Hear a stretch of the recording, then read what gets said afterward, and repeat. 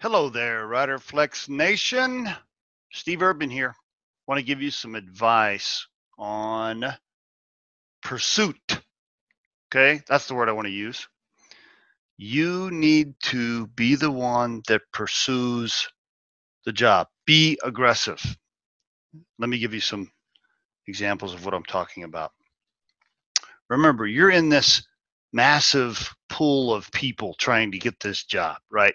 By the way, even if you were recruited, let's say we or the company called you and you didn't even apply, even if you were pulled into this massive sea of candidates, you're still in this pool of people. So please, just because you were recruited, don't have this kind of arrogant kind of thought process like, well, they came after me, so I don't need to be the pursuer. Yeah, you do. Okay. And so if you want the job, I recommend that you're aggressive.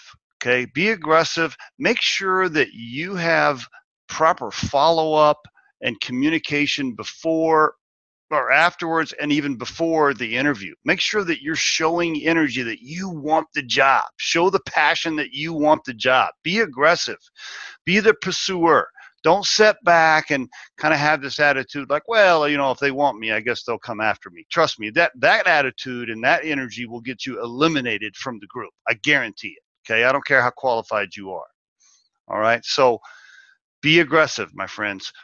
The person that sends the thank you notes, the person that follows up, okay, at least once a week, is following up after they've been interviewed. These things take time. They're interviewing other people. The companies can't make decisions really on what they want to do sometimes or when they want to hire somebody. So it takes time.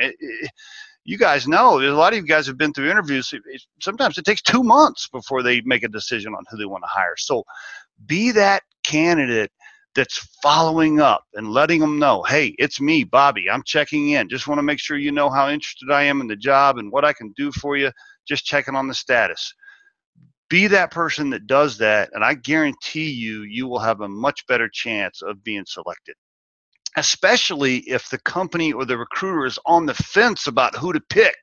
Let's say you're in that final mix and you don't even know it. Maybe they interviewed 10 finalists and they're like on the fence about you and a couple of other people, but you're the one that's been aggressive with the follow-up. You're probably going to get the job.